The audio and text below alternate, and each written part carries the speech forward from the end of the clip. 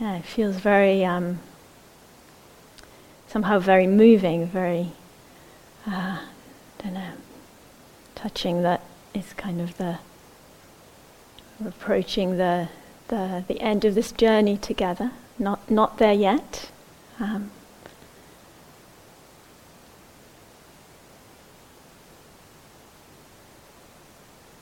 And I wanted to offer, to share some reflections this evening about our practice, about the practices that we've been doing, and how they're relevant for our lives.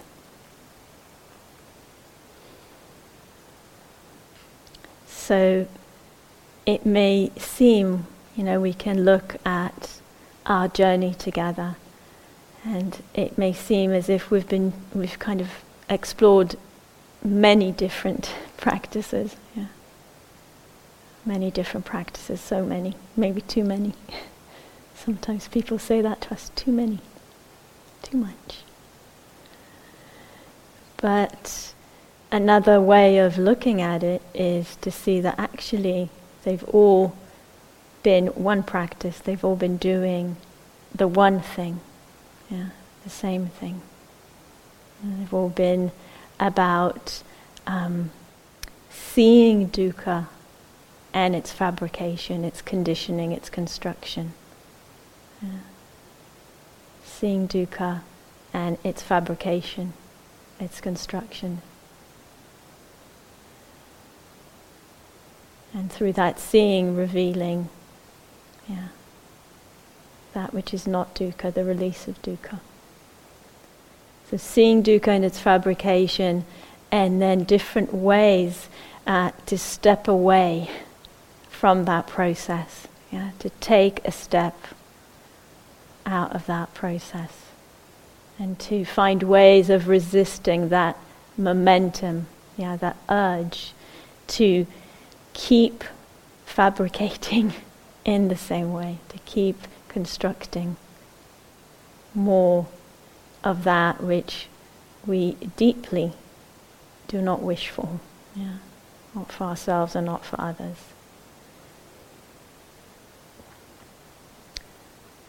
So the Buddha's teachings, they're very complex and they're so simple at the same time. It's one of the beauties.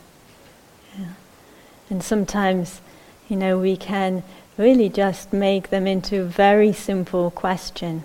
When we look at what's unfolding in our experience, when we look at what's happening in our heart and mind, is this leading to dukkha or away from it?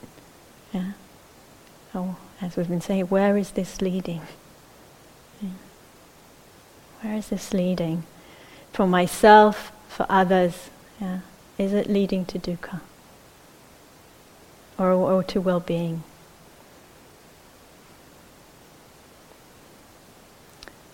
So, that image, of stepping off the train to Dukhaville that Nathan's offered to us, that sense of how we get off that train. And then we have other possibilities. There's so many other possibilities that are opening out, and just in that stepping off, there's already a well-being that is available to us.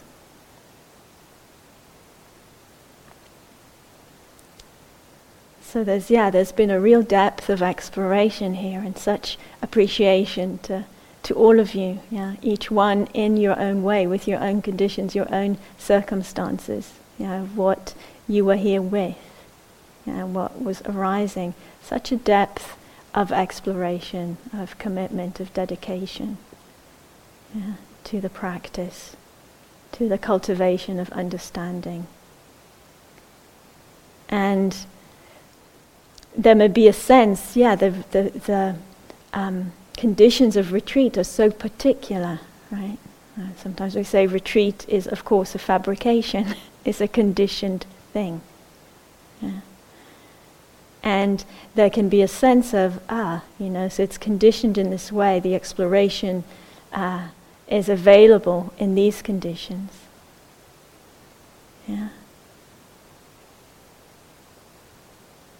And these conditions are so helpful, and yet what happens next? Yeah? What happens when the conditions change? What happens when the environment changes? And this is the one thing to remember from tonight's talk is, yes, these are great conditions for this exploration and this cultivation. But what we've been exploring here, and this path that we have been uncovering and creating for ourselves and for others, they're not limited to this environment. Yeah, they're teachings for life. Yeah, all of our life. They're not just for, this cloistered, safe, silent, slow, simple environment. Yeah, they're not just for here. And kind of the more we deepen our understanding of the practices that we've been engaging with, the more we understand how do they work. Yeah, what's been of value. The more we can investigate how are these transferable to other situations, to other sets of conditions. It's one of the really important questions on our path, in our practice. How are these things transferable? Yeah, how can they move with us from one set of conditions to another set of conditions? And so this is a real invitation. You have to take time to digest, to reflect, to kind of feel, how is this embodied in me and how can I embody it more fully? Remembering insights, ways of seeing that free, understandings, moments of openness, of newness, of freshness, of open-heartedness, of relief, of release, of wakefulness. All of these insights, they're to be lived. They don't, I have to use this image, they don't stay on the cushion. Whether the cushion is, or the seat are here at Gaia House or at home. They don't stay on our meditation seat. They move with us, something to be lived and deepened. And they're not just something, I've said this a few times, not just something to see once, to understand once. I often have this image of, the way cows chew and swallow and and have all these kind of incredibly intricate digestive systems. It's really inspiring. So that's what we do, in our practice and with our insights. We just keep chewing and digesting and regurgitating and exploring. More than 7 times, which is what the cows apparently do. It's an ongoing process. And hopefully next time you hear a cow or see a cow, you'll feel this inspiration for your meditation practice. So I want to touch on some ways of seeing opportunities and practices for keeping our insights alive. And kind of ways that we can transfer and we can keep deepening our exploration of this getting off the train to Dukkhaville. So one thing, which is pretty much one of the first things we started with on the opening day, which seems years ago, what is intention? Clarity of intention. Where am I heading? Where is it that I wish to go? What's my kind of guiding star? If you like. What's my lighthouse? Where's my intention? Clarity. Where am I heading? Both clarity and aliveness. It's something we keep. Has to keep alive as well. To be in touch with. And kind of in the beautiful words of Mary Oliver, great inspiration for this retreat, and hopefully you like her because she's going to pop her voice in quite a few times this evening. So in her words, what is it that we wish to do? What is it that you wish to do with your one wild and precious life? What is it? In this moment and over time. Yeah. Having a sense of clarity of intention and the kind of support and strength and well-being that that can bring to us. And someone that I think we both consider a very significant teacher for us, even though he never gave Dharma talks. I kind of had a really strong image of him yesterday when Nathan was speaking. His name was Baba Amte. And we met him when he was in his 90s. And for the last 20 years of his life, well, for the last 40 years of his life, he had a very kind of ongoing spine issue. And for the last 20 years of his life, he couldn't bend his spine, so he couldn't sit. He could either lie down or stand. And as he got older, he could only lie down. He didn't really have he could stand for very short periods of time. And the image that came to me yesterday, he was an incredible social activist, and he founded a leprosy community in central India. And that's where we met him. And the memory that came yesterday was of him lying in his bed in his room, it's a very small room, very big window, where he could look out. And him saying to us, I'm ready to die at any moment, and I know that I will die happy. Because when I look out the window, I know that I've done what I wanted to do with this life, which is to create happiness for people who didn't have the greatest conditions for happiness. And the name of the leprosy community is Anandawan, which means forest of joy. And it's the leprosy patients, the first 6 ones that came with him in the 50s to create it, that picked the name. So it's very inspiring. And maybe just one last image that also came to me today when I was thinking about him. So when he could his favorite thing to do was every morning and every evening, he would take a walk, when he could still walk. He could take a walk around the community to see his people. 5,000 people.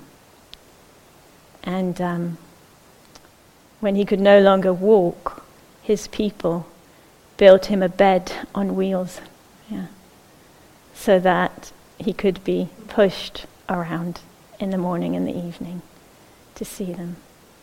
And one of the most beautiful parts, they had started with people with leprosy, and then after some years they were doing really well because they'd created this thriving community, so they wanted to look after other people, so they set up a school for visually impaired children, and then they set up a school for hearing impaired children.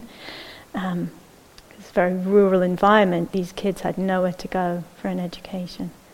So my favorite part in the mornings, when we would sometimes accompany him on his morning roll through the community, he would pass by the visually impaired girls' dormitory, and they would all be lined up there waiting to see him and say, "Good morning, Baba," in these really cute, sweet little voices. And then the smallest ones would take turns pushing him.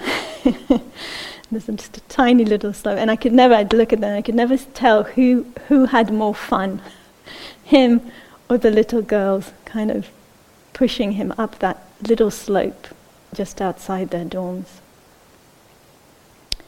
So all of this about the power of intention, and sometimes we hear these kind of stories, and to be really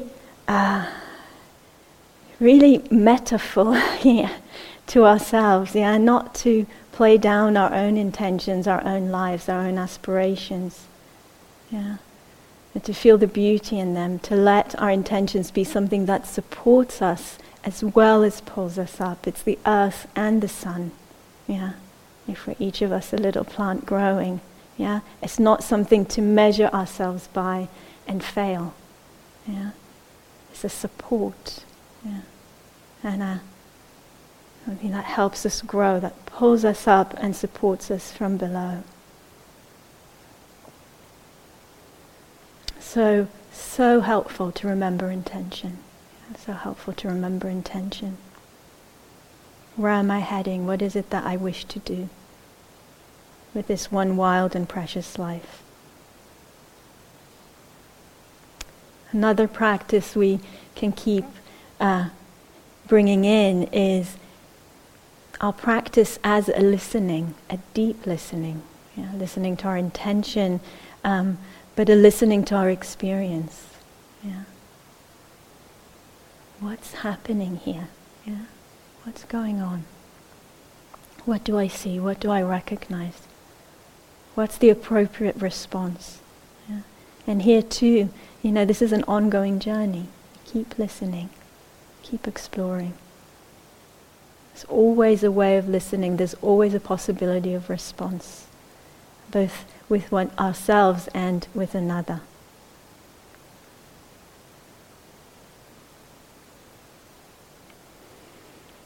That question, I'm giving you a lot of different kind of ideas here, and it's usually helpful to just take one or two. And there is the recording. That question of where is the happiness? Yeah, this has been such a cool question. Where is the happiness? Where is the well-being? Yeah. Again and again, remembering that possibility to shift the emphasis from the object to the way of relating. From out there to in here. Yeah. Yeah, where is the happiness? Can I connect to it? Can I enliven it? Can I find it in here? Yeah. At times when we feel overwhelmed, by things, remembering that possibility to relax contraction. So powerful. To relax contraction. And the beauty of it is that we can do it in advance. We might know something is coming, that is going to be challenging. We can relax the contraction as we contemplate. We can relax the contraction in the moment, and in the moment, and in the moment. And we can relax the contraction in reflection afterwards.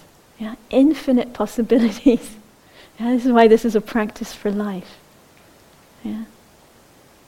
So we know something challenging is about to happen, we relax the contraction, we work with relaxing the body. We are in a situation where there's contraction, we relax that. Something happened, we might have regret. We go back with our memory and we bring that capacity to relax contraction. Same with metta. Metta in advance, metta in the moment, metta in retrospect. There's no escape. You can always bring it in. We can relive, reinvigorate, bring in our insights of what brings happiness. What brings happiness? What allows us to be in touch with well-being? And we've touched on many of these, and for each of us there'll be more explorations. A sense of connection, generosity, compassion, renunciation, simplicity, alignment with our ethics, alignment with our values. So important. Something that's so underplayed in our culture. How important it is for us as human beings to live in alignment with our values and our ethics. Alignment with our aspirations. And expanding the circle of care. expanding our circle of care of who we include, and what we include. That welcoming practice, who we include and what we include in our circle of care. So what brings happiness and well-being? Asking ourselves, reminding ourselves, checking for ourselves, making sure that we have some of that in our days. And I want to read a little quote from Rob Bear. This is from a very old talk from 2006. And he's actually talking about spending time in Anandawan in the leprosy community. And so he says, I remember a couple of years ago working in India at a leprosy community. One of my jobs there was playing with the visually impaired and the hearing impaired children. There were 2 schools within the community. The kids didn't have leprosy, but they were either visually impaired or hearing impaired. And my job in the afternoon was to just play with them. We had nothing except a little sponge ball. That was it, and we would make up games. It was lovely. It was absolutely, really a complete privilege. And still, when I reflect on that, and reflect on having been part of that, there's happiness there, there's joy there. And then he goes on to compare that experience to having a really nice chocolate cake, and that having no impact whatsoever the next day. So, I wanted to bring in this quote because this is another way that we can understand this practice of lingering in happiness. That having the sort of happiness, choosing the sort of happiness, cultivating the sort of happiness that lingers. So not only we linger with the happiness, but the happiness lingers with us. It continues to nourish us and to sustain us. It continues to be accessible to us. And so, we can do that through our memory. When happiness is wholesome, we can reconnect, we can revisit, we can go back to it, and it can nourish us in the here and now. And so we can see this, the way that we are rewiring the heart and mind, rewiring, creating neural pathways, that are pathways of metta, are pathways of gratitude, are pathways of expansiveness, are pathways of joy that is not self-referential. And that is so much. So this quote from Rob, a real reminder of this practice of remembering and bringing to mind. And I don't know if you remember this, but Nathan said this also in the opening talk. Sati, the word in Pali translated as mindfulness. Calling to mind. Remembering, coming from the root of remembering. So what do we remember? What do we bring to mind? We make use of our minds. Our minds fabricate experience. They shape experience. They construct experience. They're really powerful tools. Really powerful tools. And so we can bring to mind joy. Even when it is not immediately present. And then it becomes present. We bring to mind beauty.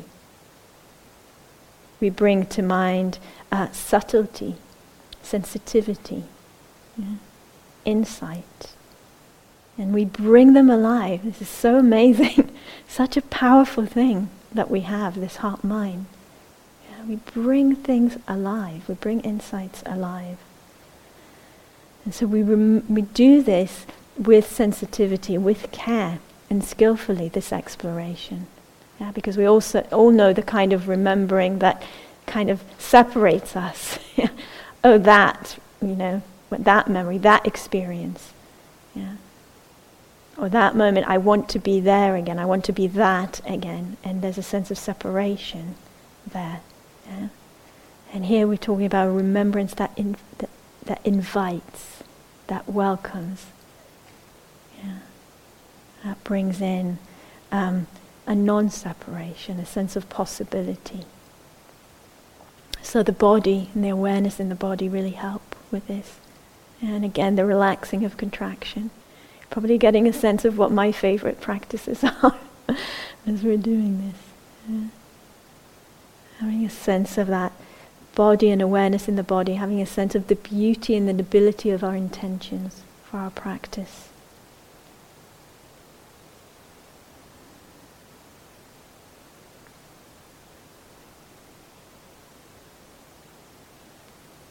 So conditions will change. They've already been changing through the retreat. Yeah. Whatever our experience is right now, it may feel like this is what it's been like the whole time. Yeah. But when we reflect, again, the power of our memory, we know. Conditions have already been changing, experiences have already been changing. And so as conditions change, there may be a fear of losing something. And there may be a sense at some point, oh, I've lost it, whatever that it is. Remembering that it is still there, you can't lose it. You can't. Yeah? It's there. Yeah? Just need to find the connection, the thread, the way back. Yeah? It's still there even when we're not aware that it's there, percolating, spreading through our being, and via our being, spreading out into the world. Yeah? All the goodness, yeah? All the well-being, everything that's been in values, keeps percolating in the system, and through us, spreading out into the world. And sometimes it can be helpful to look for reminders, yeah, just like with those memories, to look for reminders to reignite, to reconnect us to that happiness, to that well-being. So we have to read the poem. That's the inspiration for this, the title of this retreat, and it really speaks to what I've just said. I'm going to read it and unpack it a little bit. And it's called Lingering in Happiness, by Mary Oliver, from a book titled Why I Wake Early. I think the title is wonderful. After rain, after many days without rain, it stays cool, private and cleansed under the trees. And the dampness there, married now to gravity, falls branch to branch, leaf to leaf, down to the ground, where it will disappear, but not, of course, vanish, except to our eyes. The roots of the oaks will have their share, and the white threads of the grasses, and the cushion of moss. A few drops, round as pearls, will enter the mole's tunnel, and soon, so many small stones, buried for 1,000 years, will feel themselves being touched. So conditions will change. And it may feel sometimes that we have lost it, whatever that is. Remembering, just like in the poem, that it is still there. Vanished, but only in our eyes in that moment. Yeah? In that moment we don't see it. But it's there, percolating, spreading through our being. Yeah? Touching all those stones that have not been touched, yeah, for 1,000 years. Yeah? And then via this being it keeps spreading into the world, keeps sharing with the oak and the grasses and the cushion of moss. Sharing this goodness. Yeah. So I'm just going to read the second half of the poem, which is what I really love. Yeah. So we have this rain after many days without rain, and it falls down down to the ground where it will disappear, but not, of course, vanish. Disappears, but not vanish, except to our eyes. The roots of the oaks will have their share, and the white threads of the grasses, and the cushion of moss. A few drops round as pearls will enter the mole's tunnel. And soon, so many small stones, buried for 1,000 years, will feel themselves being touched.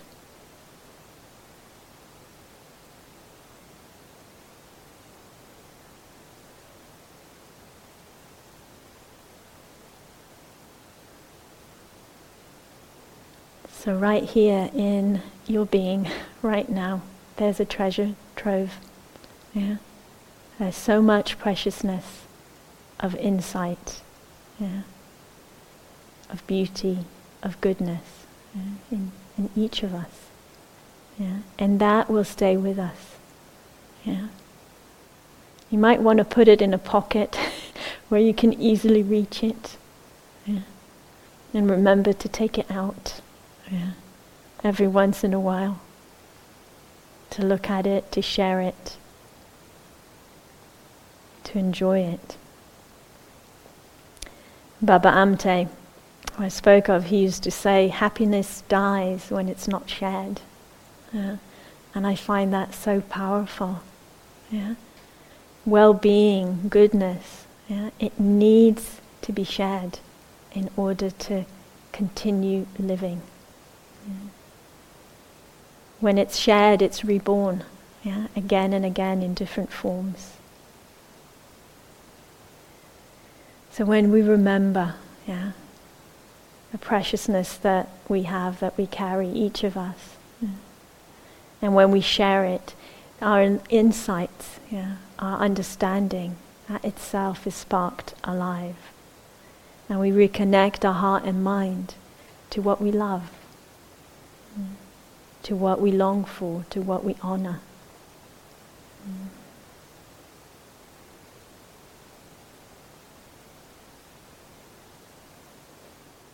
Lingering in happiness can seem like an internal thing, yeah? Something that we do in here, yeah? Happening in this body, heart and mind. Yeah? About my experience, for my well-being, for my resource, for my growth. And it's really helpful to just keep posing that question, is it? Is it? Yeah. Is it? Can we actually find or draw the boundaries between self, yeah, and everything else? Can we find and draw the boundaries between anything? Yeah. Or can we look and see, yeah, that which connects us? So there's also the possibility to linger with happiness, with the world, yeah, to appreciate the beauty, yeah, to appreciate the goodness that is there, to open to that which is awake, to that which is compassionate, to that which is caring.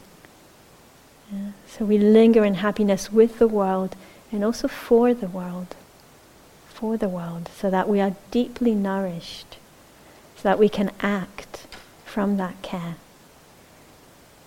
Yeah, so that we can act from that care for the welfare of other beings and for the earth. So it can be so helpful to look for reminders that remind us of this. And when I kind of put the first Mary Oliver poem there, I couldn't resist having another one, which is actually Why I Wake Early, which is the title poem from that collection. And here's one of her reminders for happiness. So, why I wake early. Hello, sun in my face. Hello, you who made the morning and spread it over the fields and into the faces of the tulips and the nodding morning glories. and into the windows of even the miserable and the crotchety. Best preacher that ever was, dear star that just happens to be where you are in the universe, to keep us from ever darkness, to ease us with warm touching, to hold us in the great hands of light. Good morning, good morning, good morning. Watch now how I start the day in happiness, in kindness. Watch now how I start the day in happiness, in kindness. So finding our reminders so that we can start the day in happiness, in kindness. Well-being is a resource for us, when we tune into it, when we find the ways to touch it, to be touched by it. When we can tune into it as a support, support for letting go, support for living wisely, support for living compassionately on the earth. So well-being is a resource. It's like fuel, it's like food. Nourishment that supports us in nurturing kindness, nurturing beauty, nurturing goodness and joy. So I think I mentioned that a couple of weeks ago we were leading a tree care retreat. Some of it was planting, some of it was tending to young trees in a tree nursery and kind of taking them out of the baby bed and bundling them up, ready to go out to be planted, but then putting them back in bundles, back in the soil, so that they stay in the soil until the day they go out. And there was something so beautiful about that, tending to these really incredibly beautiful, fragile and just astounding beings, and kind of tiny little oak tree, and we know what that's going to be. And right now it's this tiny fragile thing with the most beautiful roots that we don't tend to see. So having that sense of care, like taking a little tree out of the earth, uprooting it so that it can be rooted, in a better place for longer. Having that sense of care, just like we imagine that would be all the delicacy and the fragility of the roots. Having that care for ourselves, having that care for each other, having that care for the world. It needs us. It needs each of us. And kind of when I was reflecting on that, so the imagery continued, what if we see ourselves, each of us, like a nursery or a greenhouse, where we're growing, the seedlings, when we're growing the baby oaks of generosity and of compassion, where we're growing the alders and the hawthorns and the rowans, all the diversity, all the beauty of all the good qualities in the world, everything that is needed in our world. So each of us a nursery or a greenhouse where freedom is tended, where wakefulness is tended, where simple kindness and nourishing well-being are tended.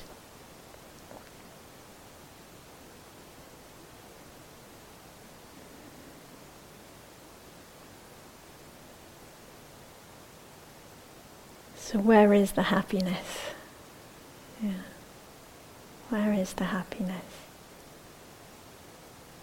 The Dalai Lama says, if you want others to be happy, be compassionate. And if you want to be happy, be compassionate. And so we know where the happiness is. It's in here, but it needs that movement and that interaction with the world, that connection with the world. So sharing our happiness, sharing our well-being, sharing our good fortune in whatever way it shows itself for each of us. And creating more well-being as we do so. For ourselves and for all beings.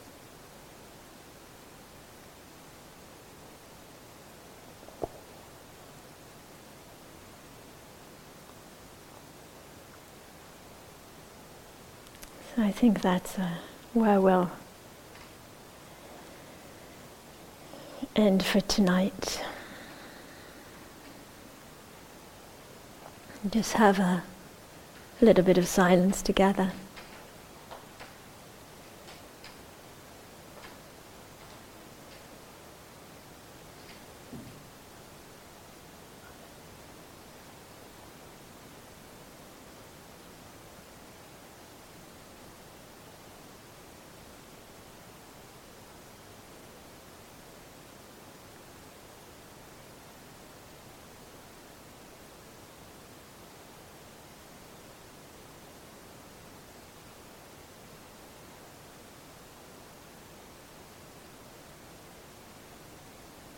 So right now in this moment, an opportunity to meet the experience.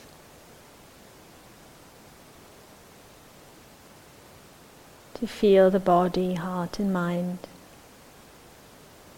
and to attend in whatever way feels most appropriate to the cultivation of well-being.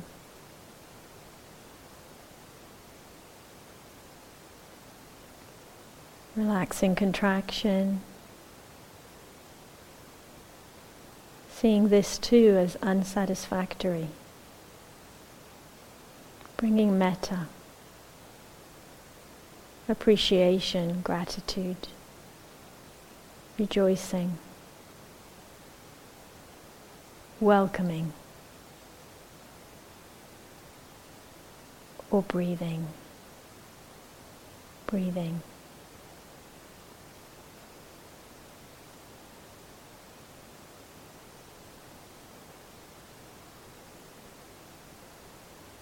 Always a way of relating, always a possibility of response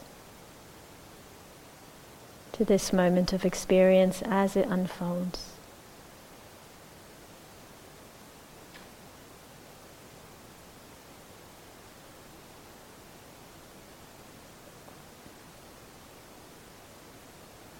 May our practice together continue to nourish each of us and all of us. And may our practice be a support for the freedom and the well-being of all beings everywhere. May it be so.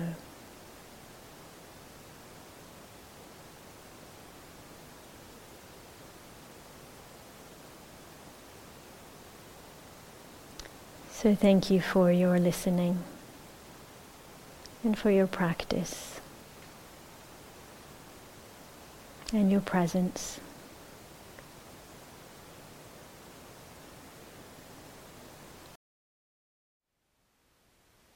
Thank you for listening.